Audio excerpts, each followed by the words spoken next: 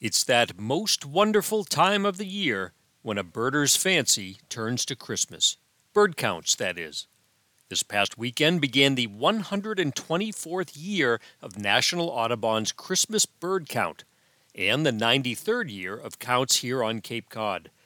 Birders were out on both sides of Buzzards Bay on Saturday and from Harwich to South Wellfleet on Sunday, and they turned up some real doozies in the course of counting every bird they saw.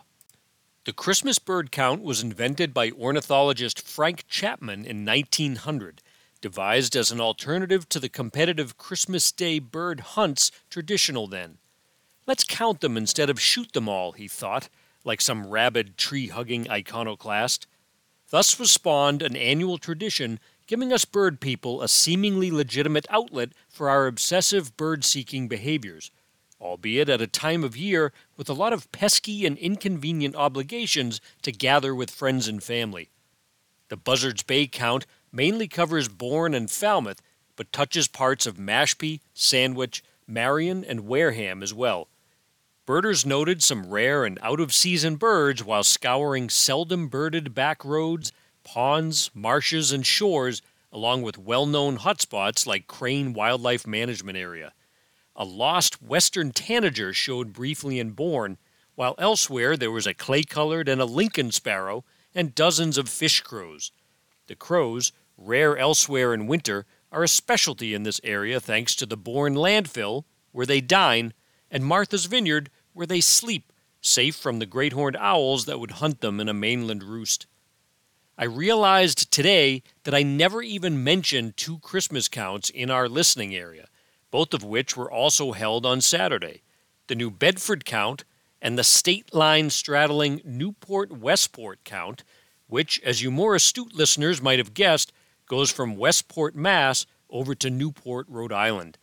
This latter count is famous for high species totals thanks to relatively warmer winter temperatures, plus lots of birdy farmland, rich forest, duck-rich coastal ponds, and plenty of beaches. Next year I'll work on getting informants to feed me the results of these South Coast counts I've neglected for so long. The eldest count around, the Cape Cod count, was held on Sunday, with a long list of highlights topped by several unexpected warblers.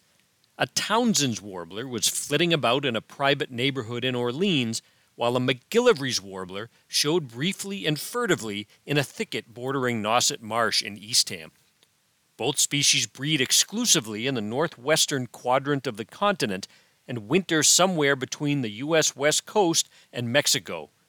The count also produced what may be a record count of orange-crowned warblers, plus late records of a Wilson's warbler and a prairie warbler. These warblers are all mainly insect eaters, illustrating how many bugs have been able to hang on well into December after yet another warm fall. So what's the point of all this, beyond gratifying us rare bird seekers? You should note that we count every bird on these counts, no matter how common. Every starling, every house sparrow, every mallard is tallied. To date, more than 300 peer-reviewed studies have been published using the data from the Christmas bird count, shedding light on long-term trends in bird populations and their possible causes.